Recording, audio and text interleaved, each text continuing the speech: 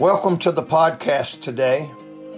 Today I'd like to read again from the book of Matthew, chapter number 2, some verses. Verse number 1 says, Now when Jesus was born in Bethlehem of Judea, in the days of Herod the king, behold, there came wise men from the east to Jerusalem, saying, Where is he that is born King of the Jews? For we have seen his star in the east, and are come to worship him. Then dropping down to verse number 10, it says, When they, talking about the wise men, saw the star, they rejoiced with exceeding great joy. And when they were come into the house, they saw the young child with Mary, his mother, and fell down and worshipped him. And when they had opened their treasures, they presented unto him gifts, gold, and frankincense, and myrrh. I want to ask you today a question.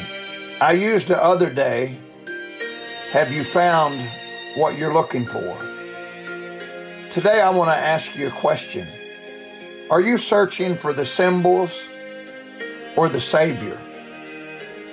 Oh, I know everyone loves baby Jesus in the manger, but what about Jesus the Savior? Many never get past the manger. They're hung up on the symbol, and they don't look for the Savior. It's not seeing the babe in the manger that will save you. It's seeing the Savior on the cross. You see, many are content seeing the star instead of seeing the Savior. Many are satisfied with the artifacts of religion instead of the author of salvation. Many get more excited over the stable than the Son of God in the stable. Many get more excited over lights than they do the light of the world. How sad it would have been if the wise men had been content with seeing the star.